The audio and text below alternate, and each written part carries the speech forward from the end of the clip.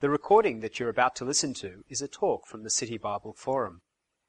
We would appreciate you respecting our copyright by not making copies of this talk or altering the content in any way. We hope that you find the material beneficial. If you would like more information on the City Bible Forum, you can visit us on the web at citybibleforum.org. Thanks, Tor. G'day, everyone. I don't know about you, but I remember my school camps back in high school days, and I think of orienteering.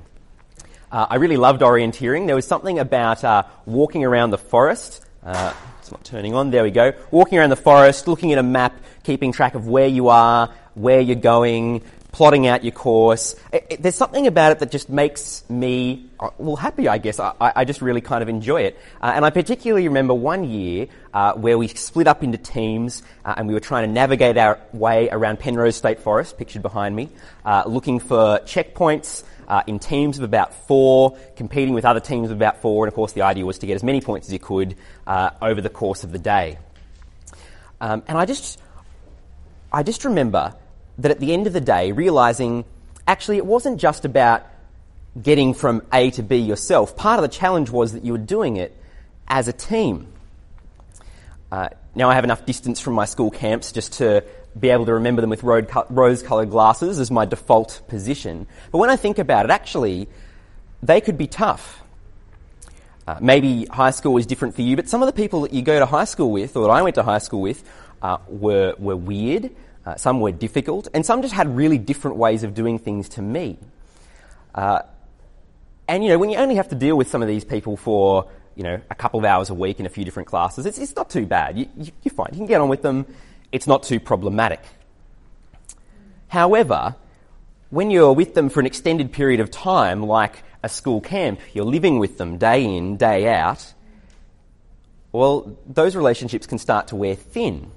And on top of that, particularly when things have started to go wrong, you're hungry, you're exhausted, maybe you're sunburnt, it suddenly gets a lot easier to start complaining about people, tearing them down, trying to make them fall in line just to do things your way. So when you come to the task of orienteering after a long week together, you actually needed to plan how you were going to get to where you were going, not just the physical plan, but how you were going to do that as a team. And actually, it's amazing how many parts of life are kind of like that. How you deal with people during the ups and downs of life. That's a large part of what we have to do. Most of us have come from companies that have, there's a exhausted after your long day at camp. Most of us have come from companies where we'll have vision statements. Now, you might not remember your vision statement. It was a thing that they probably ran through you on your first day at HR, and you probably never looked at it again since then, unless you had to really justify an unpopular decision that you've made. But at least the theory is that a vision statement, it kind of guides the way that you act, the way that you'll conduct business and act in the workplace. It's sort of some higher principles just to help you think through, well, what do I do in the different situations that I face? But I don't think it's just a company thing. I think we all have vision statements of one kind or another. Some of us will have clearer guidelines that we've thought about, how we'll interact with different people. Some of us might just vibe it out. But either way, we've kind of got our own personal vision statements or guidelines about how we interact with people, or at least how we intend to. And today, in today's passage, we're thinking about one particular area of life, and we're asking, how do you deal with people as you travel through the ups and downs of life? We're looking at this next part of Paul's letter to the Philippians and getting a microcosm of how Paul says Christians are to relate to each other to help us grapple with the question, how do we relate to other people as we travel through life? And the answer is in humility.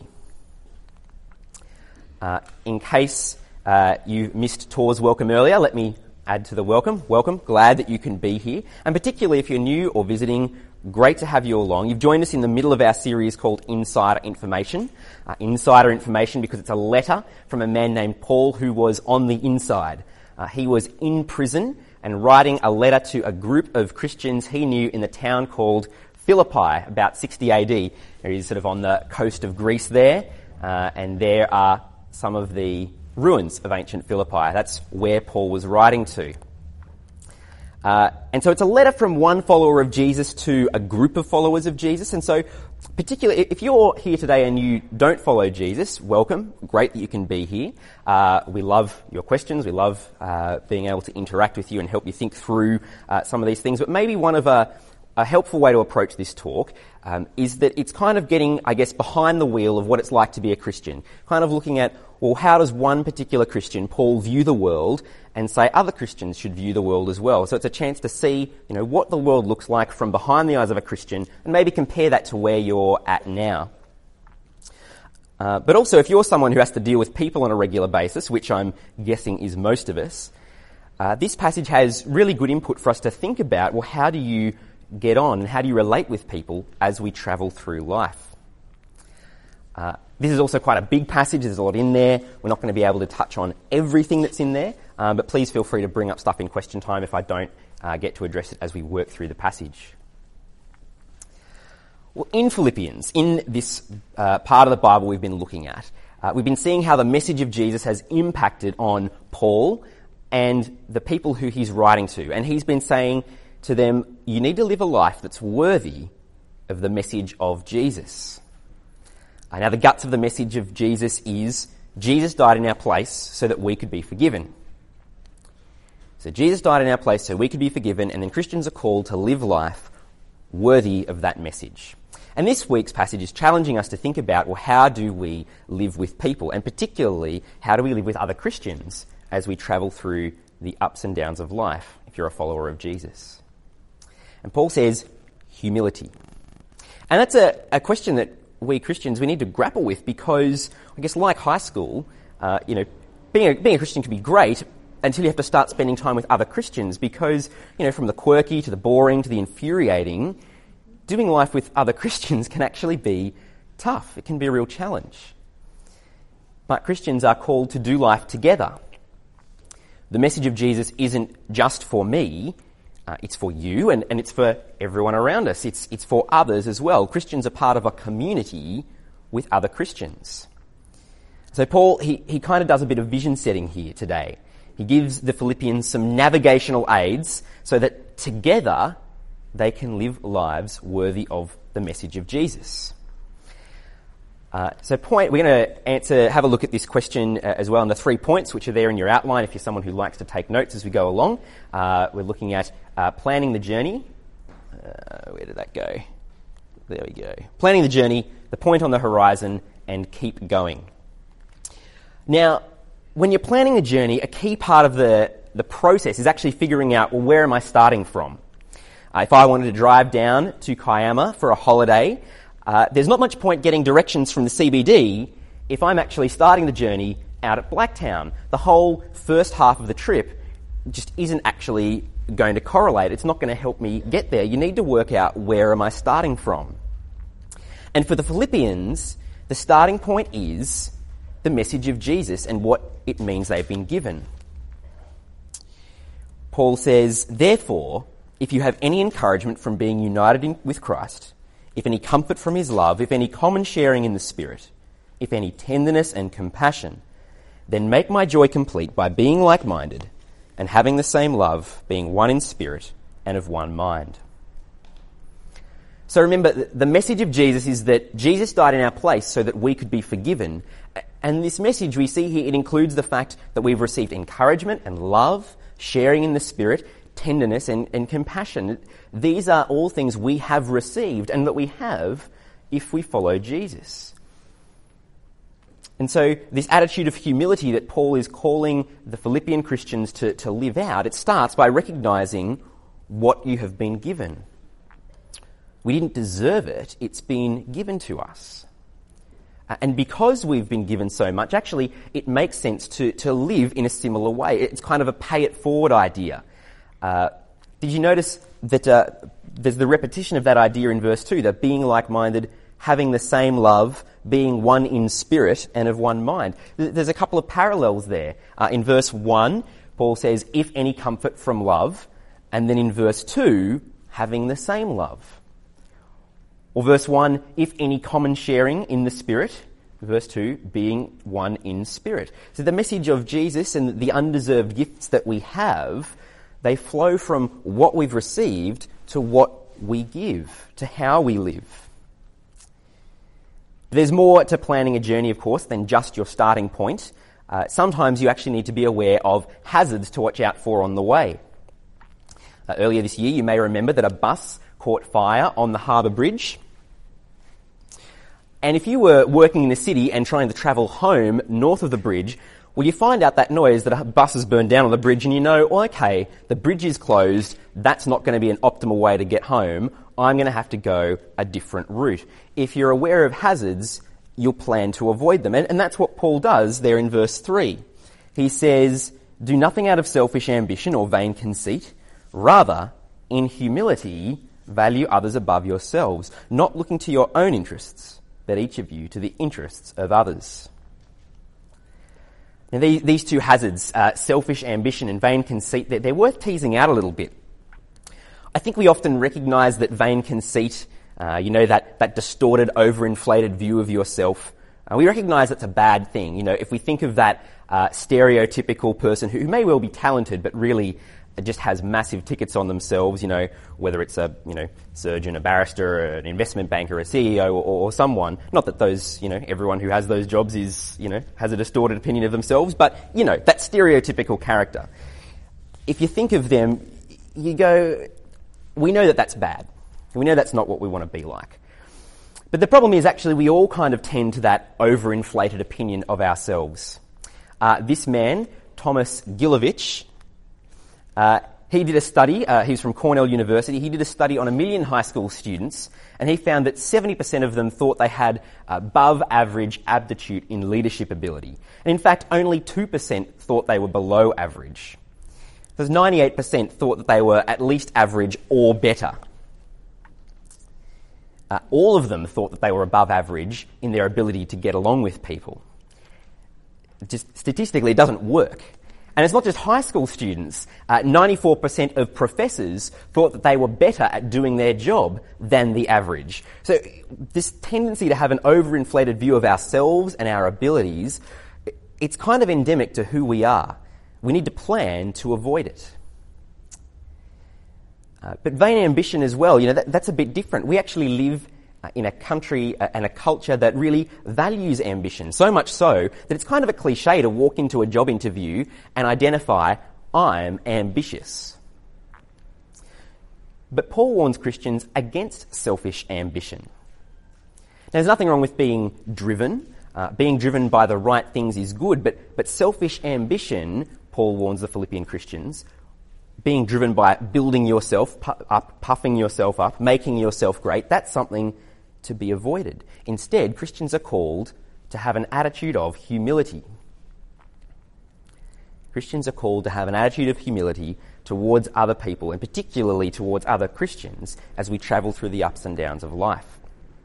And actually, humility is kind of worth considering even if you're not someone who follows Jesus. In his classic study from 2001, Good to Great, Jim Collins identified, what were the common features between great companies that outperform the market trend by at least 3 times over a 15-year period. And one of the things that he found was what he called level 5 leadership, which was characterized by 2 things: steely determination and humility. That's really interesting, that humility was up there in these great companies as one of the key defining characteristics. So it's that attitude of knowing who you are, but being willing to lower yourself for others. It's the same kind of root word as humiliation, that sort of lowering word, except humiliation we kind of tend to mean someone brought you down when you didn't really plan it, whereas humility is choosing to lower yourself. If you want to think more about the concept of humility, this book, Humilitas, I've got a copy of it here. This is Al Stewart's copy, well loved and highlighted. If you want to have a flip through later, please feel free to. It's a great little read. It's by an author, John Dickson. He's a Christian. He's also a historian. And it's not an overly religious book. But he examines the history of the term of humility, how he came to recognise its value in society, and he even has some tips on how to be more humble. So Christians are called to avoid the hazards of selfish ambition and vain conceit, and to instead live in humility. That's sort of the stuff that we use as we're planning our journey. But as you continue, as you go through the ups and downs of life, it's helpful to have other navigational aids as well. And Christians are called to keep looking to Jesus. If you thought driving around Sydney was tough, have some pity for the pilots who have to fly around Sydney. That's the visual terminal chart for pilots who are trying to navigate around Sydney.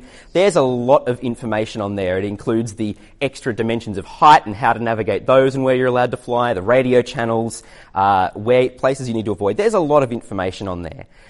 And on top of all that, if you're flying a plane, the conditions are variable on the day. You could have a planned route you're going to follow, but a strong wind can blow you off course. And so pilots have different tricks to help them keep navigating even amidst the difficult conditions that they fly in. And one of those tricks is to fix your eyes on the point of the horizon. Because if you point your plane towards that point, even if the wind is going to keep blowing you off course, even if it takes you longer to get there, you'll keep tracking towards the goal. So usually picking out something like a mountain that's sort of a really identifiable feature on the horizon, that's a good tactic. And Paul wants Christians to do something similar. We see there in verse 5, he says, "In your relationships with one another, have the same mindset as Christ Jesus, who being in very nature God, did not consider equality with God something to be used to his own advantage. Rather, he made himself nothing by taking the very nature of a servant, being made in human likeness. And being found in appearance as a man, he humbled himself by becoming obedient to death, even death on a cross." And so Paul says they should look to Jesus as the supreme example of what humility is like when they think about how they interact with each other. So Jesus, he's the complete opposite to, I guess, the normal human pattern. The background to the message of Jesus is that while all humans were made in the image of God, they were tempted to be like God, and they bought into that lie. They bought into that warped and overinflated view of who they were, and when they did, they became slaves to sin. They disobeyed, and then they died. And ever since then, that's the condition that all people everywhere, find ourselves in. We're slaves to sin and destined to die. But Jesus was the very opposite of this selfish ambition and vain conceit. He was in very nature God, yet he didn't grasp at equality with God. He didn't use it for his own advantage. Instead, he used it in service of others. You see, where people like us were enslaved to sin, Jesus willingly took on the nature of a slave. That word servant could just as easily be rendered slave. And when we were disobedient, it led to our death. Yet Jesus was obedient up to the point of and including death. So for Christians, as we continue through life, difficult situations will come up. We'll bump up against each other. We'll have our own thoughts and feelings about how things should go. We'll want to build ourselves up. But Paul says, no, keep looking to the example of Jesus, who used his position, his power, in the service of others. It's almost like taking that mountain and putting a cross on it and saying, keep looking to Jesus. But of course, the message of Jesus doesn't end on the cross. The message of Jesus says that it ended with God raising Jesus back to life, to eternal life, where he is now ruling everything. Paul says there in sentence 9, "Therefore, God exalted him to the highest place and gave him the name that is above every name, that at the name of Jesus every knee should bow, in heaven and on earth and under the earth, and every tongue acknowledge that Jesus Christ is Lord, to the glory of God the Father." And so for Christians, Jesus is our King, we are Jesus' people, and people obey the King. And the King says, live in humility with each other. As you go through the ups and downs of life, Christians are to be humble like Jesus was humble. And that call to humility, I don't know about you, but it feels like a really hard ask. And it is a difficult task. living with each other with an attitude of humility, valuing others above ourselves, it's hard work. And so, point 3, Paul wants us to keep going. And he actually gives us some quality trail mix to encourage us to keep going as we continue through life, to keep living with each other humbly. So we're going to blitz through these 4 ingredients that we see here. So the first one's in verse 12 to 13. He says, "Therefore, my dear friends, as you've always obeyed, not only in my presence, but now much more in my absence, continue to work out your salvation with fear and trembling, for it is God who works in you to will and to act in order to fulfill his good purpose." You see, if you follow Jesus, you know that Jesus is King, you know you have salvation, so keep living that reality. Living together in loving unity with other Christians, it's not a pointless task because that's God's plan for his people. That's the reality he has planned. Keep living out that reality because you know that if it's God's plan, it'll reach the end that he has planned. Relationships with other Christians, they may be difficult. They can be really tough. It may sometimes seem like they don't progress forward or at all. They may even seem to go backwards. But if God has planned to save us as a people, then actually we know it's worth continuing to relate to each other with humility. It fits with God's plan for his people. The second bit of the trail mix there in verses 14 and 15, "Do everything without grumbling or arguing, so that you may become blameless and pure, children of God without fault in a warped and crooked generation." See, Paul reminds the Christians in Philippi, you're all part of the same family. You're part of God's family. One of the great tragedies that is really sad to see is when families are fighting and tearing each other apart. And Paul says, well, don't grumble and argue with members of the family, tearing each other down. Because actually the alternative is a beautiful thing. Actually, when a family keeps relating well in humility, not pretending away issues that are there, but continuing to actually love and be humble with each other, that's an amazing thing. And it's one of the defining features of God's family. The third bit of the trail mix, it flows on. He says there in the second part of verse 15, "Then you will shine among them like stars in the sky as you hold firmly to the word of life." Now, again, it's another image of beauty, of how amazing they will look when they keep living together in humility like this. But I wonder if there's also a hint of it being a bit of a navigational aid for others. In the ancient world, people used to navigate using the stars. And I wonder if one of the things Paul hints at here is that as they keep living together in humility, they'll actually point people back to Jesus, back to God, and the salvation that is ultimately available in him. They're living out their salvation and they can hold out that gospel message, and it's a beautiful thing. Maybe if he was writing to a contemporary audience, he'd say something like, "May you shine out like the GPS on a dashboard at night." Just has that hint of helping people get home, to get to where they need to be. Humility points other people back to God. And I guess the final part of the fuel for the journey is verse 17 and 18 there. He says, "And then I'll be able to boast on the day of Christ that I did not run or labour in vain. But even if I'm being poured out like a drink offering on the sacrifice and service coming from your faith, I am glad and rejoice with all of you. So you too should be glad and rejoice with me." See, if they live lives of humility, looking to the interests of others, as well as their own, then Paul will be able to boast on the day of Jesus, "I got to play my part in getting them here." If the end goal, and that's God's work as well, that Paul has a chance to be part of playing. If the end goal is salvation on the day when Jesus returns, well then the hard work is worth it. And I think Paul demonstrates this attitude himself, and he knows it's hard work. He says there, I could say I ran, I laboured. It was hard, but they're here. And so seeing them actually live that out, even though it's tough, even though it actually requires effort on his part, well, the fact that they're actually continuing to trust in Jesus and he's actually playing a part in that, well, that makes it worth it. It's something he can rejoice in. humility that Christians show towards each other while we wait for Jesus' return will not be a waste of time.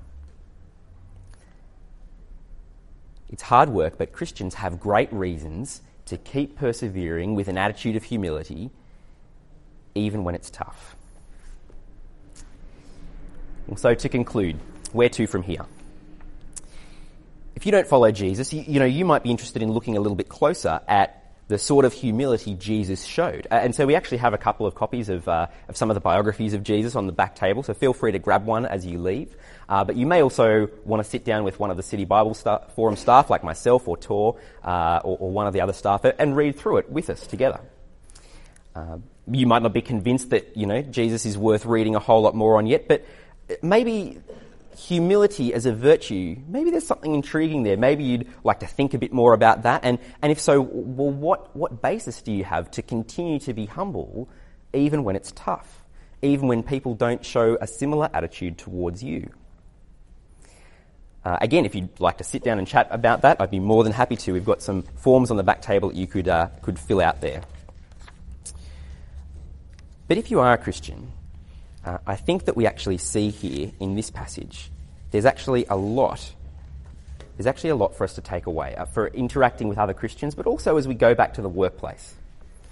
See, as we go back to the workplace, it's hard. It is hard. It's hard to be humble in the workplace when you've got people who are pushing their own agendas and pushing against you. How do you be humble in that? Well, first off, humility is not the same as being a doormat. Actually, if we're looking to the example of Jesus, we see his humility supremely at the cross, but we see it right throughout the Gospels. Jesus isn't afraid to tell people no, to actually not go with their agenda when actually the best interests are something else. It doesn't mean being a doormat. But actually we have a grounding to not be selfish or vain in what we pursue in the workplace. It's not wrong to have to advance in your career, but actually we can chase after that with a right attitude.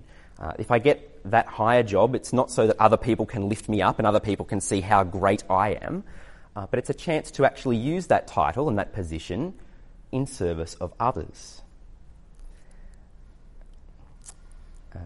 As Christians, we actually have great benefits. We have Jesus to look at in learning to be humble, and we have great encouragement to keep on going in interacting particularly with other Christians, but also around the workplace and in other situations as well, all because of the message of what Jesus has done for us.